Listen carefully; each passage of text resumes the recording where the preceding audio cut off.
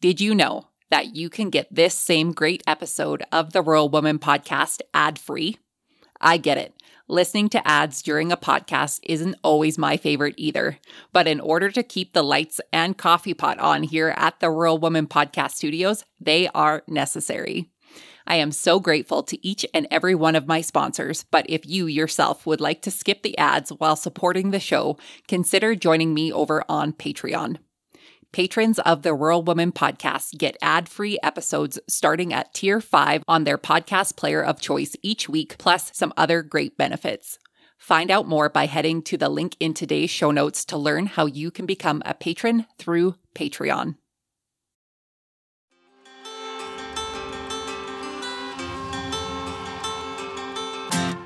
Hi, I'm Caitlin Dubin, and this is the Rural Woman podcast. I'm a first-generation farmer who married into agriculture. Born and raised in a city, I was so unfamiliar with where my food came from, but I was determined to figure it out. Through my journey into agriculture, I saw women who were strong but humble, often taking a back seat. To me, these women were leaders who deserved a seat at the table. I created the Rural Woman podcast to share the voices of women in an industry whose stories often went untold. The rural entrepreneurs who live and breathe their work, full of grit and pride. We come here to share our stories, to be in community with each other, to be challenged and inspired, but most importantly, to be celebrated and to be heard. We may not all live, farm, ranch, or homestead the same, but we are all connected. We are rural women, and our stories are worthy of being told.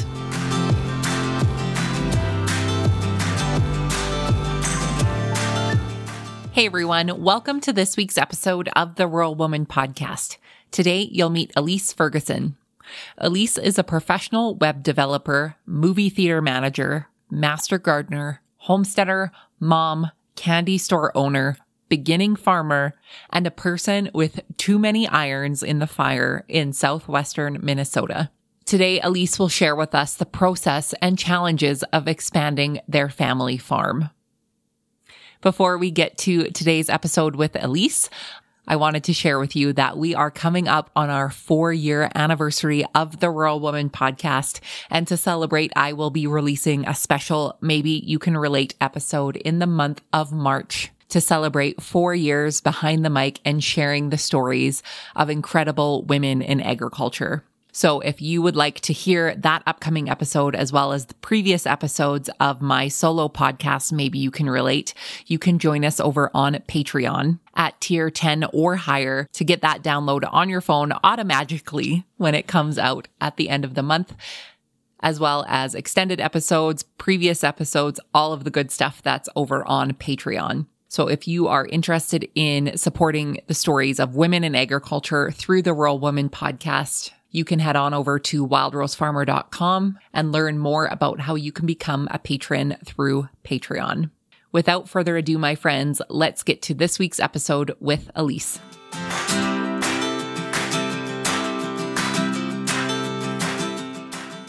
Elise, welcome to the Rural Woman podcast. How are you today? I'm doing good. How about yourself? I'm doing so well. Thank you so much for joining me today. I feel like I'm sitting with a friend, just having a chat. Yep.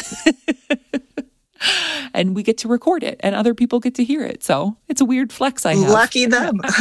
It is very true. So for those who are unfamiliar with you, give us your background, tell us who you are, where you're from, and how you got your start in agriculture. Well, let's see. It's kind of a long, weird, roundabout story. I actually grew up in Wisconsin, right on the border. So what I thought was a small town, it was almost a suburb of Minneapolis, St. Paul. So I didn't have any farm background or anything. And I ended up taking a horticulture class in the shop hallway. So the high school had, that hallway where all the shop classes are. And you only go in that hallway if you're a shop person. And I wasn't a shop person. I was a band person, debate, speech, dance line, that kind of thing. But I don't know why. I think must have had an open hour. So I took horticulture. And because there was only a few of us, the teacher for the horticulture class was also the FFA coach, director, leader, whoever, whatever they call it. And he needed people. He needed bodies. He specifically needed bodies for the floriculture competitions. So he roped us in, me and another gal that were in the class, and we got our purple jackets and went to like state or something like that. And he sent us to national convention. It was very whirlwind. We don't know what we're doing. I know what some flowers are, so it worked out. I mean, we did fine, and it was weird and accidental and not really anything I ever thought I would have been involved in. Part of it also included judging cows on a piece of paper. Like they'd give you a bunch of pictures of cows and you had to pick zero preparation ahead of time. Just pick your favorite cows. Don't have no clue what I picked, if it was good or not. But so it was a weird sort of foray into sort of the more agriculture stuff. But, we had gardens in our yard, flowers on the border and things like that. But my parents weren't really into gardening a whole lot. My grandmother knew what every flower was. She could identify everything. So there was that. And then, fast forward, went to college for chemical engineering, and I was going to go to law school, decided that was a ridiculous idea. I didn't want to go to school for 3 more years and then make no money and work all the time. So I had always done computers. And so I just said, well, I'll just work in computers. So I started working in computers. And then by that point, you can't, that was sort of around the .com stuff, early 2000s. And it was really hard to think of going backwards as far as salary at that point. I was paid student loans and my salary was really good. And I was doing something that I knew how to do. And it was sort of a hobby. And I still was of the mindset of like, why is this a job? Because anybody can do this, right? So I kept up with that. But I met my husband, and his family was from the complete opposite side of the state, nearly the South Dakota border. So we're in southwestern Minnesota, and his family was farmers. He left. He was a photographer, went to school and was working in photo and video. And we lived in the cities, and we got married and all that. And we'd go home on the weekends to his home and farm on the weekend, harvest and planting and stuff like that. But nothing major, because you can't save farming for the weekend. So if there was something to do, we'd do it. If there wasn't, we wouldn't. It wasn't like a thing. And he never really expected to ever get into farming, maybe until it was an emergency. But when we had kids, he decided that he would like to move back to the farm town when the kids started school. He didn't want the kids to go to school in the big city. So we ended up we actually had purchased a piece of land from his great uncle, but it was on the edge of town, and it was still zoned agriculture, but it was surrounded by houses. And the more we thought about it, the more we figured that it's going to change. As soon as it changes ownership, they're going to say, nope, it's residential now, and you can't have your horse, you can't do whatever. So we sat on it for a little while, and meanwhile, his grandmother went into the nursing home. So we ended up buying her place, which was just right outside of town. It's just 30 acres, about maybe 12, I think, is the building lot, then the tillable around it. So we purchased that and we moved here. So now we live in a teeny tiny little ranch style home with 3 kids and way too much stuff. And the good part is I've added chickens and cats and dogs, and I've got my horse still. So it has expanded, but we were still working. I'm still working in web development, and my husband is still doing freelance photography and videography. And his father still farms, despite saying that he's retired, and his brother farms. Well, recently it came up that one of the properties that my father-in-law rents, or has been renting for years, the owner died, and he had a contract, for 5 years he could keep renting it. And the family said, you can be the first one to buy this if you want this land, but it's 300 some acres or something like that. He's already farming quite a bit, and it's a chunk of change to buy 300 acres right now. So he came up with a brilliant idea that my husband and I start farming, like officially farming, because the tillable around our house, he just farms. My father-in-law just farms it. And, we just go out and look, and my husband will, help and stuff when they need it, but he's still working, jobs here and there. So it's hard to like guarantee that he's going to be around when they need something. But he does quite a bit of planting and harvest. And I've been roped into tillage and whatnot. And I haven't done it since we had kids. I don't get put in the tractor quite as often because apparently someone's got to watch the kids. I guess that's me. But they're getting older. I keep threatening to send the kids into the tractor, but we'll see how that goes. So last year, he comes in to me and he says, "How do you feel about a really big purchase?" And we do a lot of other things in our life. And at that moment, my thought was he's buying more video games because we own an arcade and he likes video games. We've got like 30 arcade games in our basement and, there's no cars in our garage. It's all video games.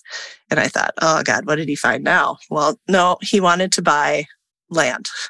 So I'm like, okay, I guess that sounds like a good idea. Maybe.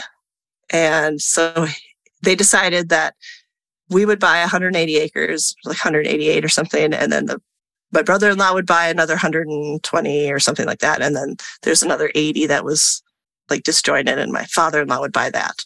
So everybody kind of went about their ways and they said, oh, well, you guys could get a new farmer loan.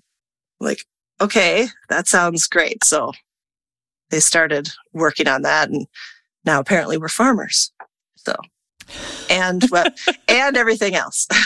And everything else on top of that. So from accidentally becoming an FFA member to accidentally kind of becoming new farmers, that is basically a full turnaround for you, going back to the start. So you mentioned that your grandmother had been into gardening and into flowers and things.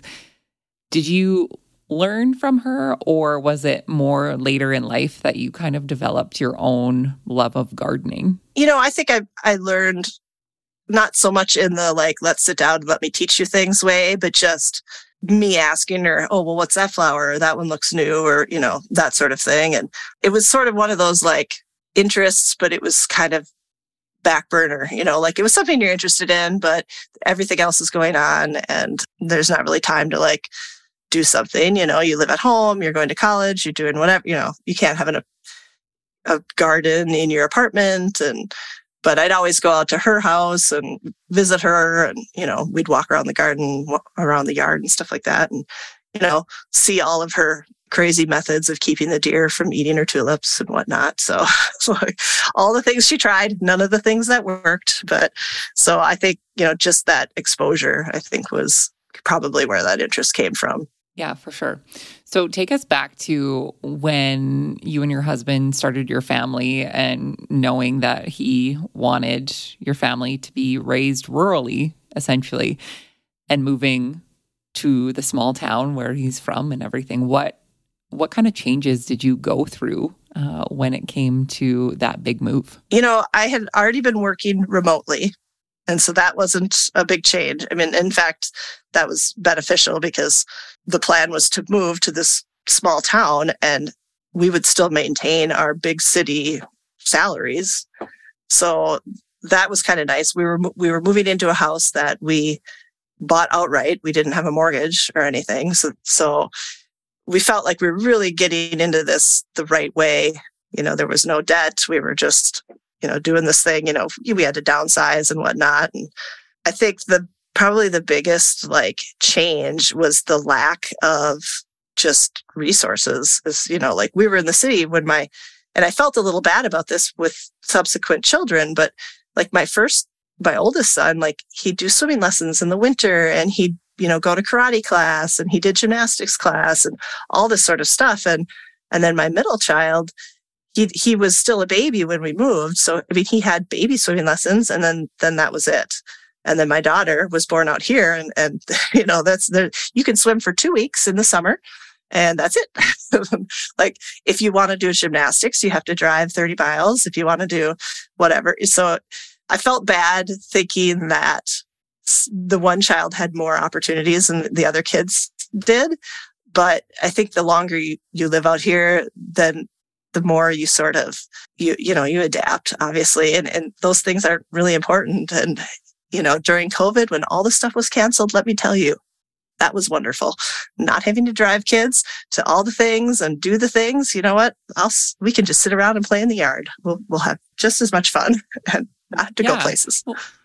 Well, and the kids that grew up rurally, I hear the stories that my husband shares about his childhood and the things that they did for fun out here versus what I got to do with the quote resources. They're just different. One's not better than the other. And it's just kind of all in how you take it. And I know with kids who, are pulled from one area and put into another, they're pretty adaptable. And I feel like kids can find their joy a lot faster and easier than the adults in their lives can sometimes. Yeah, for sure. My oldest has never once said, I'm so lucky I got to do karate when I was 4. He probably doesn't even remember doing it. He doesn't care. And I think our situation is very unique and kind of odd. We run a movie theater. We own a candy store. We have an arcade. That's not something even many kids in the city would have. That's just weird. It's different. And so they have a completely unique experience, I think, growing up with this, plus the farm stuff. But there is definitely a difference between the stories I hear about what my husband did as a child. And he's very protective of the kids. I'm like, yeah, go outside and play. I have to work. And he's a little bit more like, oh, are you keeping an eye on them? I'm like, what are they going to do? They're outside playing in the woods. Big deal. When you were a kid, you would save your money, buy fireworks, and then shoot them at each other for fun. So my kids climbing a tree in the backyard seems fine. But seems relatively safe there. But he's like, but I know what they could get into because I'm from out here. I'm like, okay, well, I'll give you that. But they can have a little bit of a longer leash. It's fine. So that part's funny to me. I'm like, you survived. You're fine. They'll be fine. He's not, he drove tractor when he was 5 years old, or the gravel truck or something like that, and we had my son, we've got a golf cart, and my husband put him on the golf cart, and he just needed him to drive through the gate. He opened the gate, drive through. Well, so my son drove through the gate and then just kept going. My husband's like, stop. So, and he was, probably 6 or 7 at that point. So he's a little older, but not, quite as experienced, I guess. But, times are different. We don't have to get that stuff done. When my husband was 5 and driving the gravel cart, it's because it was his dad and him picking rocks, and it had to be done. It had to be done now. And there's no one else around. So here, just drive straight. You'll be fine. It was sort of a necessity. Whereas now, we've got so many other people and things to help that you don't have to have your 5-year-old driving the gravel cart too often. Right. Too often. Unless they want to help, right? Or unless, it's something that they enjoy doing. Then they get to help and learn and have those experiences. And, to be a kid whose parents have a candy store, a movie theater, and an arcade and all of the things, that sounds pretty cool to me. Yeah. I wonder, in 20, 30 years, what they'll have to say about that, looking back on that kind of thing. So tell us more about your current operation, what you're growing there, what you're raising, all of the good things. So we're doing corn, soybeans, alfalfa, and I'm sure wheat will get thrown in there at some point. Right now, our 188 acres is split up into basically 2 sort of fields. So mostly bean and corns, but I think there's some alfalfa strips in there. But so yeah, that's what we do. The in-laws also do cattle, beef cattle. So all the good stuff. So when you reached out to me, Elise, this was back in October of last year, I think, when you put your name forward. You wanted to come on here and share your story with me and chat with me, which I'm so grateful for. You were in the process of applying for your young farmer loan. So I want to dive into that and what that process looked like for you. And obviously the outcome was positive, but from the sounds of it, it was pretty difficult to get that accomplished. So take us back to the start. Your husband comes home and says, "Hey, would you like to spend a lot of money?" And to where you are today. Yeah. So he had, luckily his father was aware of these loans and things and said, "Oh, well, you guys probably meet the requirements to get the USDA beginning farmer loan." And there's a few. In the end, it's ended up being, I think it's a beginning farmer loan, and I think it's a down payment loan, and then the remainder of it was just a credit union, fill in the gaps kind of loan. So it's like the FSA and then the USDA, something like that. All the detail at that point, I was just like, it was a blur. So there were so many numbers and, pay this person, do that, get this. It was so I don't know. I definitely do not know the numbers right now, but I know some of the requirements for the USDA beginning farmer loan. You had to fill out an application, obviously. And some of the things on there were like you had to write basically an essay of why you wanted to be a farmer and how you why you would be a good farmer, I guess. Kind of strange, sort of like a job interview. And you had to have so many years of experience farming, which to me, that contradicts the whole beginning farmer part of it. But within 10 years, you had to have so many years of experience, and you had to get like references from people that would, basically back you up on the fact that, yeah, you have experience farming.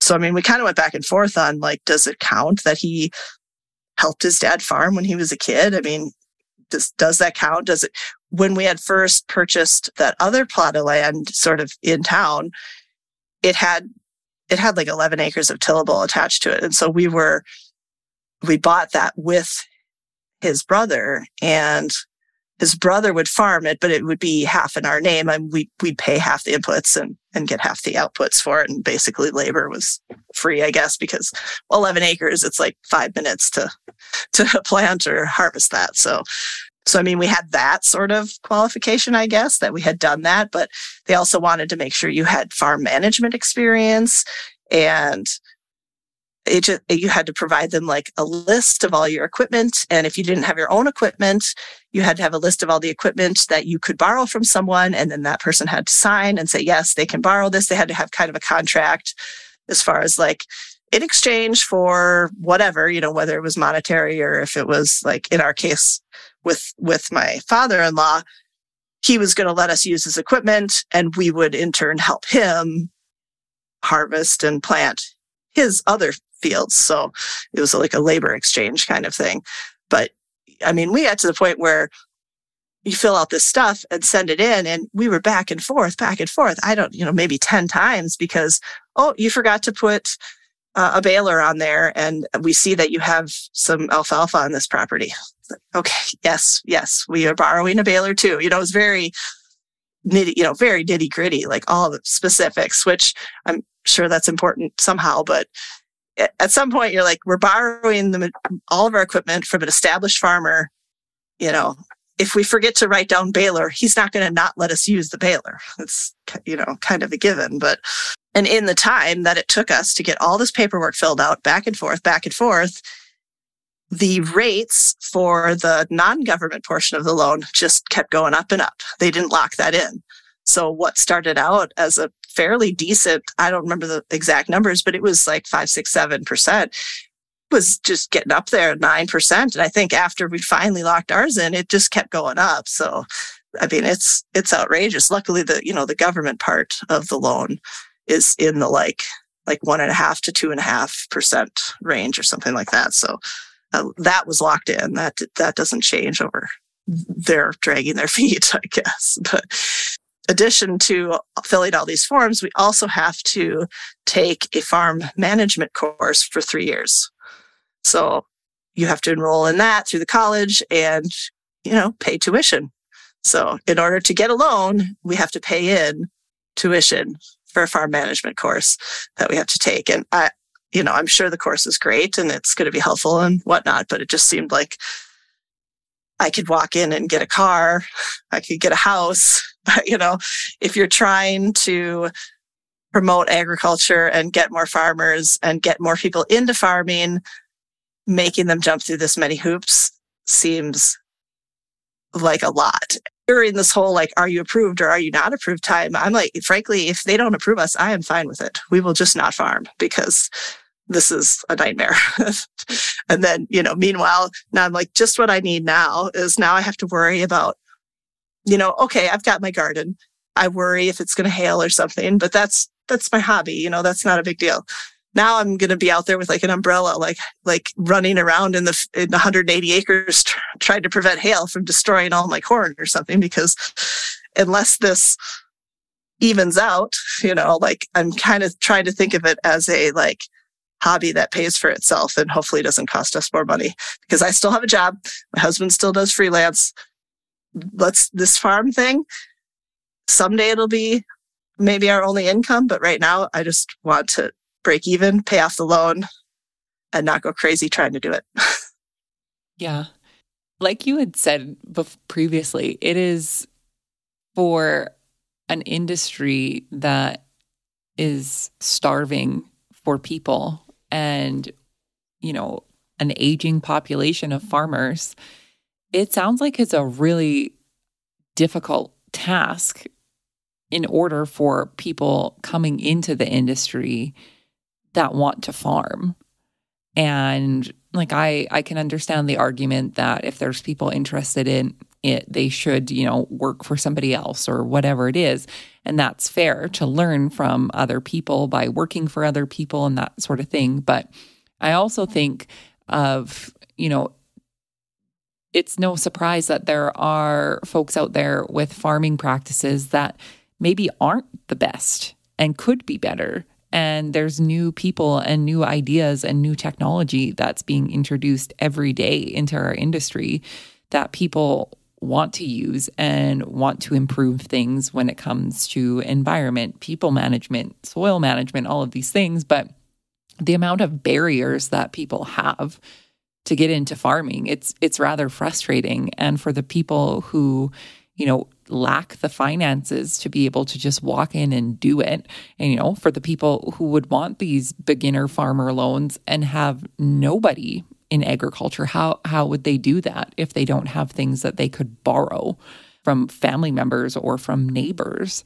So to me, it's a question that I don't have the answer to, of how do people start farms now? Because I have no clue how people would walk in off the street and say, I would like to buy this however many number of acres and make it into something that produces food for people. Yeah, I mean, and there are equipment loans. We could get loans as beginning farmers to purchase equipment.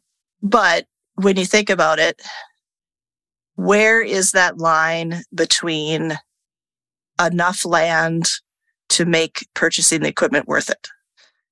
If you're going to buy a combine, even if you buy a used one off of Facebook for 30, 40, 50 grand, you need a bean head, you need a corn head, you need a digger, you need a tractor to pull the digger, you need a planter, so that's a giant investment. You can't just buy 30 acres and then farm and then make your money back. It's not going to happen, because you have to have enough tillable that your outputs are going to be enough to pay for your inputs, plus all your equipment, plus, fuel and, maybe workers or whatever. And, you might want to eat once in a while or pay your electricity. I don't know, crazy ideas. But so at some point you can't say, well, start small, because you could get your horse out there and pull your, single bottom plow.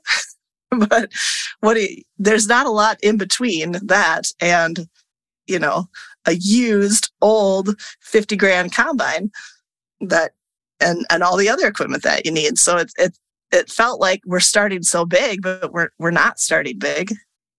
180 acres is not that much. Yeah. In the grand scheme of things, right? Right. So I don't understand. And like we had talked before, you had some feedback a while ago about being a farmer and well, everything was your family gave it to you or your husband's family. And it's like, well, whose didn't? Like if you're under 80 years old and you're a farmer, I can guarantee you 100% that someone helped you along the way.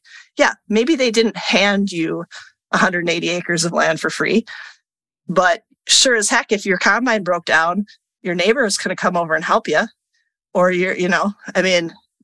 there's no farmer out there that just walked into it with nothing in their pockets other than, some money to buy the land and then just did it by themselves. And anybody who says that they did is not very thankful for the people that actually did help them.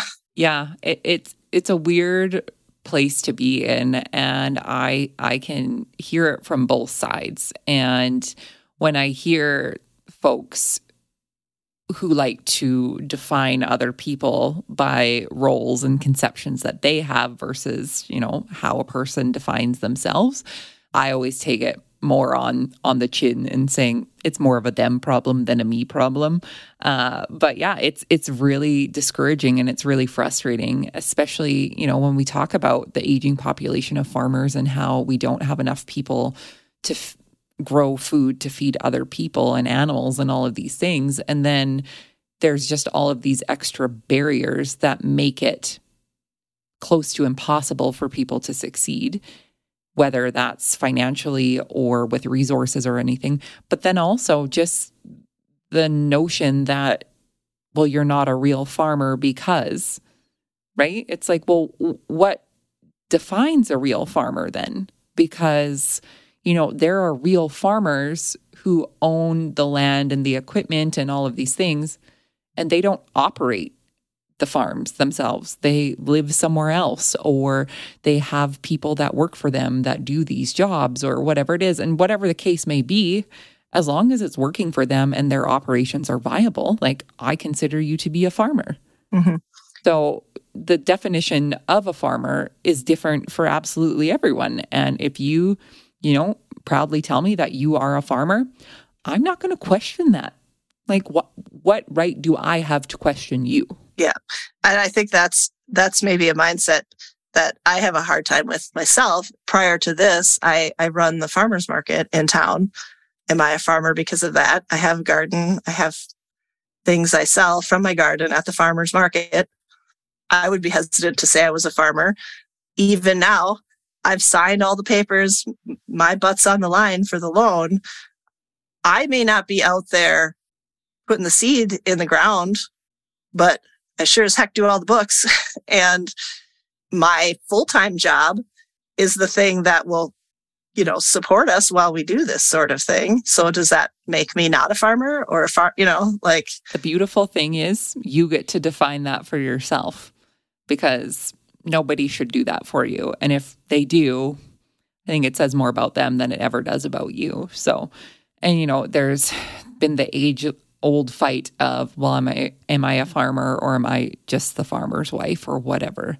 And you know what? If you call yourself a farm wife and that's, the way that you present yourself and want to identify yourself as, I'm happy for you because you got to choose that for yourself.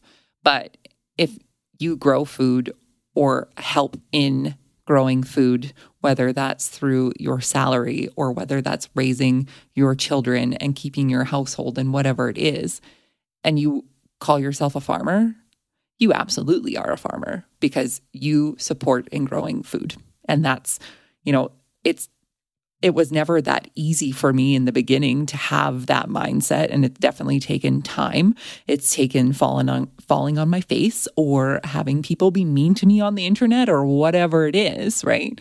And it's unfortunate that as women, we have to go through that and we have to go through the judgment. But I think a lot of the times, and I'm guilty of this for myself, I think a lot of the judgment that we portray being out there is judgment that we put on ourselves versus the judgment we've gotten from anybody else. Because I don't know about you, but the mean girl that lives in my head is typically meaner to me than she is anybody else. So mm-hmm. I can see where the definition of farmer too is it's gonna have to change just systemically, because the way that we farm now is not the way we farmed 20 years ago, and it won't be the way we farm in 20 years. And, talking with my father-in-law, who's in his late 70s, and other people, it's definitely going to technology. And that's stuff that, like, that generation is a little bit hesitant, and they do it because they have to, but maybe they don't understand it, or they don't care to understand it. Just get it done. It works. I don't have to worry about it.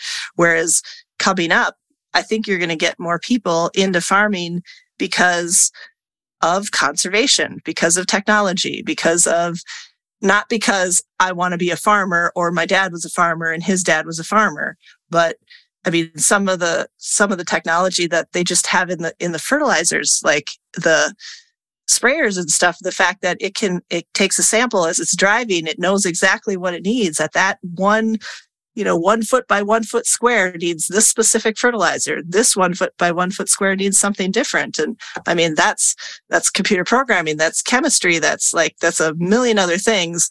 It's not just you got your field, you got your dirt, looks good. We do some tests, maybe like whatever test you could do prior to sending it, maybe you send it to U of M or something. And well, this didn't work this year. Let's try something different next year. It's a lot less time spent in the field, I think, and more time at a computer or something like that. And you're still farming, but it's going to shift. So yeah, exactly. And like you said, it's going to be different 20 years from today than it was 20 years ago yesterday. And to me, that's exciting. And that just gives us opportunity to learn and to grow and, to be able to do things differently. And, different can be scary sometimes for some people, but I see it as an opportunity for some exciting changes in our industry. So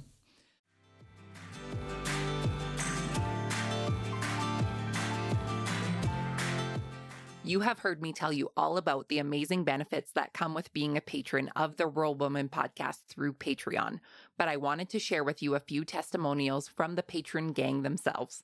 Patron Marina writes, I decided to become a patron of the Rural Woman podcast because I felt a deep connection to all of these women. Being new to the agricultural world, I didn't have a lot of knowledge about other aspects of the ag world. This podcast opens my eyes to how women near and far grow and succeed in their roles. It makes me feel like I'm part of a bigger picture, and I feel as if I have the support of all of these women as I support this podcast, and in return, sharing their beautiful stories. Join Marina in supporting the stories of women in agriculture through the Rural Woman podcast, starting at $2 a month on Patreon. Visit wildrosefarmer.com/Patreon to learn more.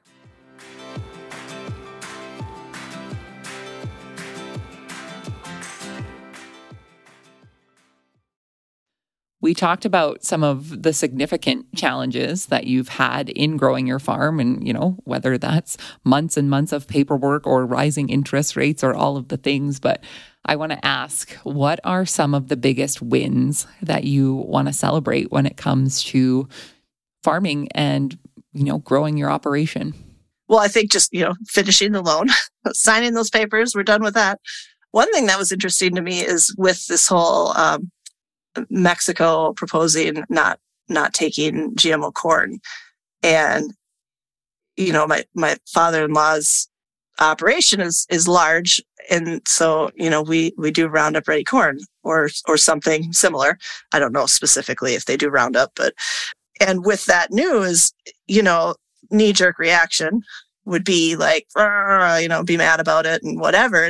And what really surprised me and made me kind of excited was that he had already heard about there's a plant or there's an elevator somewhere not too far away that is paying a premium for non-GMO corn. Like, he's interested in looking into getting some non-GMO corn and doing that. So I mean, the willingness to shift to something that I think typically people would not want to just change everything. He had said, the field's already really good. There's no weeds. It's great. We don't need Roundup. We don't need, at this point, we could totally do non-GMO corn or beans or whatever, whatever the case may be. So just that whole already seeing a change in that generation that I didn't expect, I think is a win. Because I am personally, I'm more like, well, this would be cool. Let's try something, well, let's do this instead. And I'm not for or against, GMO or not GMO, whatever. So, but I am for doing something new and, trying something new. And if it works great, then awesome. And, I now have a giant loan. So if there's a premium on something, I'm all for that. Right. Yeah, for sure.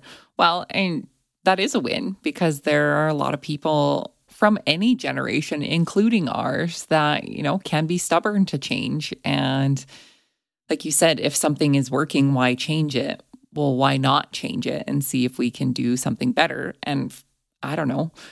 I was told a long time ago that, we'll try it this year. And if it doesn't work, well, I guess we'll try something new next year. We get to do it all again next year. And, that's a pretty big privilege flex on our parts. But, you have to try new things in order to grow. And there's no growth in comfort. So if you're comfortable doing the same thing over and over again and expecting different huge results, I think that's the definition of insanity. I've heard that, yeah.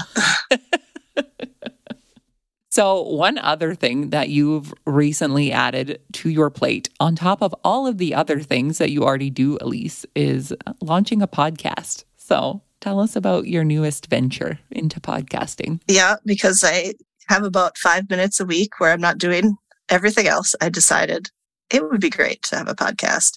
And it kind of, it's a selfish endeavor because we got thrown into our business of running a movie theater in 2021.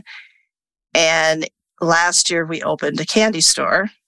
And they're just, to me, I didn't have resources or a sounding board for starting a small business or running a small business in a small population rural area. It's not, you could listen to all the podcasts of, the Boss Babe, this and that and the other thing, but they're all very pointed at businesses that you're looking for a large audience or whatever. And I thought I wanted to hear people talk about small towns and how to run a business in a small town. And yeah, there are similarities for sure, but there's also going to be unique things to a rural business than there are to something a little larger. And I like listening to podcasts that have a discussion feel to them more so than just here's how you do X, Y, Z. And it's just me talking for, I could talk for days, but I don't know. I'm sure nobody wants to listen to me do that. So I thought, well, let's start a roundtable sort of discussion podcast. And you know what? If nobody listens to it, at the very least, I get to just talk about business with these other business owners. And, I'm sure there's at least one other person out there that wants to listen to it. So it's going to be called now watch me trip over my tongue, the Rural Retail Roundtable. And I'm starting to regret that name because it's so hard to say, but it fit. So there is a trailer out.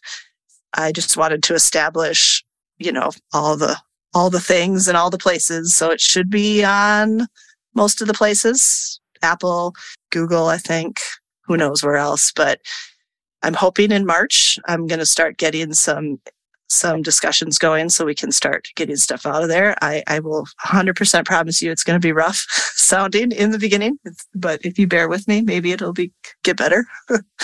But yeah, so that is my latest ADHD endeavor. That's amazing. And for anybody who doesn't start a podcast for a selfish reason, I don't truly believe that podcast needs to be out there, because I can say the same thing for me. I selfishly started the Rural Woman podcast for myself because I just wanted to connect with more and more rural women doing amazing things. And very much like you said, if nobody listens to it, hey, at least you get to have some amazing conversations with people. But I can guarantee you there are people out there who are also like, yes, this is exactly what we need. Because like you said, being an entrepreneur in a rural space could have similarities to other entrepreneurs running movie theaters or candy stores in wherever. But, for those who are in a rural space with a limited population. Yeah, there are different unique challenges and different things. So I am very excited to listen to this, and I'll be sure to link everything that I have for the podcast in the show notes. So when it does launch to the worldwide audience, that people can find you and connect with you. Sounds great. Are you ready for the rapid fire questions? It's now or never, I guess. It is. It for sure is. So because I know your love of gardening, I focused them on the garden questions. So what has been your favorite thing to grow in your garden? I think it's a toss-up between pumpkins and loofah. And the only reason I don't put pumpkins as number one is because the squash vine borers make me so mad. And I don't get as many pumpkins as the very first year here. We got so many pumpkins and I didn't even try. We had like 90 pumpkins and it was a beginner's luck at that point, I think. But I love growing pumpkins. I like harvesting pumpkins. And then the loofahs, they're just weird. And the fact that they are not a sea creature, but they are a gourd, it just blows my mind. And them suckers will grow on the one trellis. They will grow down to the next trellis. They will grow down the road if they have enough sun and heat. But they're just fun and weird. I like to grow semi-useless produce. Amazing. That's the funnest stuff. I know. Okay, so this is the flip side to that question.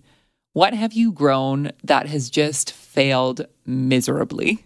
Tomatoes. I am not a tomato person. I cannot grow a tomato to save my life. I mean, I can grow a tomato, but there's always something wrong with the tomato, whether it's disease or they just look horrible, or I don't know. Which is okay. I don't really eat tomatoes like as a tomato. They have to be like made into something, but I like growing them because people like to buy them at the farmer's market. They only like to buy them the month prior to them actually being ripe and ready to go. But that's how it always is at the farmer's market. But for some reason, growing them darn things, they just can. And I do it every year. I hate growing them, but I'll do it every year because maybe it'll be better. That's the optimist in you.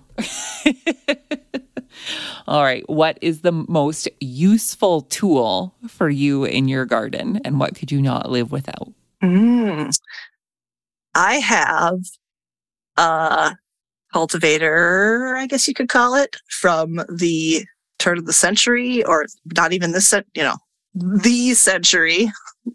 It's, the big metal wheel with the two handles. It looks like it should be pulled by a horse, but it's just self-driven. We got that from my husband's great uncle's collection of too many things. And I love that thing. I don't know. It's a lot of work, but I love it.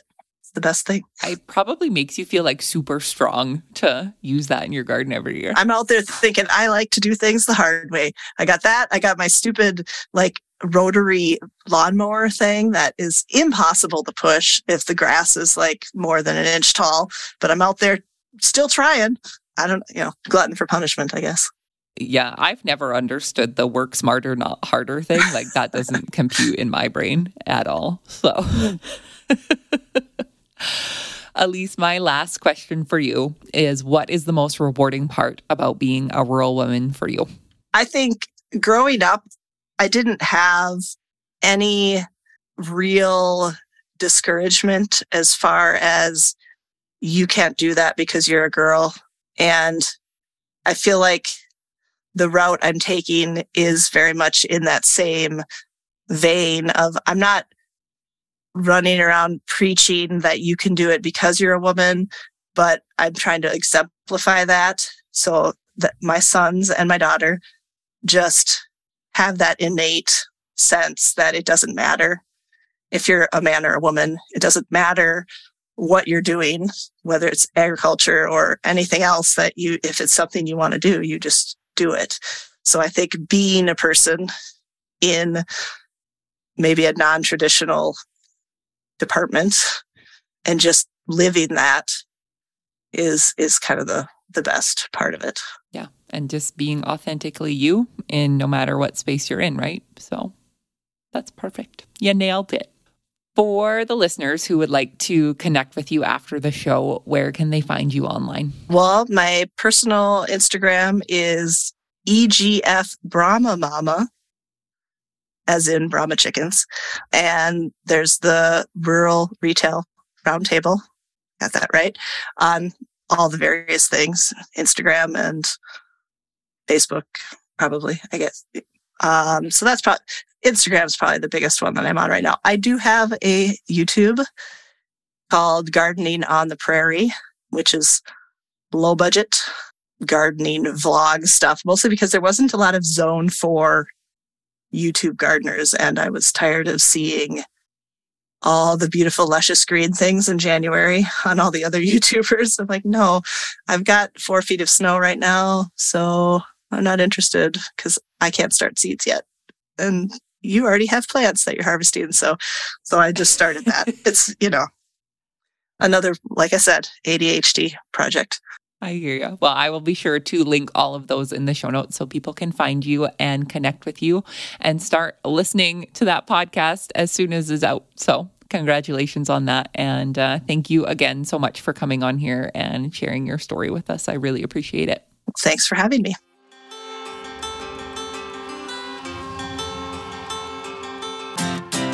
Thanks for listening to the Rural Woman Podcast, a proud member of the Positively Farming Media Podcast Network. The Rural Woman Podcast is more than just a podcast. We are a community. A huge thank you to the Rural Woman Podcast team, audio editor Max Hofer, and admin support from Kim & Co. Online. A special thanks to our Patreon executive producers, Sarah Riedner from Happiness by the Acre and Carrie Munven from Laystone Farms. To learn how you can become a Patreon executive producer or other ways to financially support the show, head on over to wildrosefarmer.com to learn more. Be sure to hit the follow or subscribe button wherever you listen to the podcast to get the latest episodes directly on your playlist. And if you are loving the show, please be sure to leave a rating and review on Apple Podcast or any other platform that accepts ratings and reviews. You can connect with us on social media at The Rural Woman Podcast and with me at Wild Rose Farmer. One of the best ways you can support the show is by sharing it. Send this episode to a friend or share on your social media. Let's strengthen and amplify the voices of women in agriculture together. Until next time, my friend, keep sharing your story.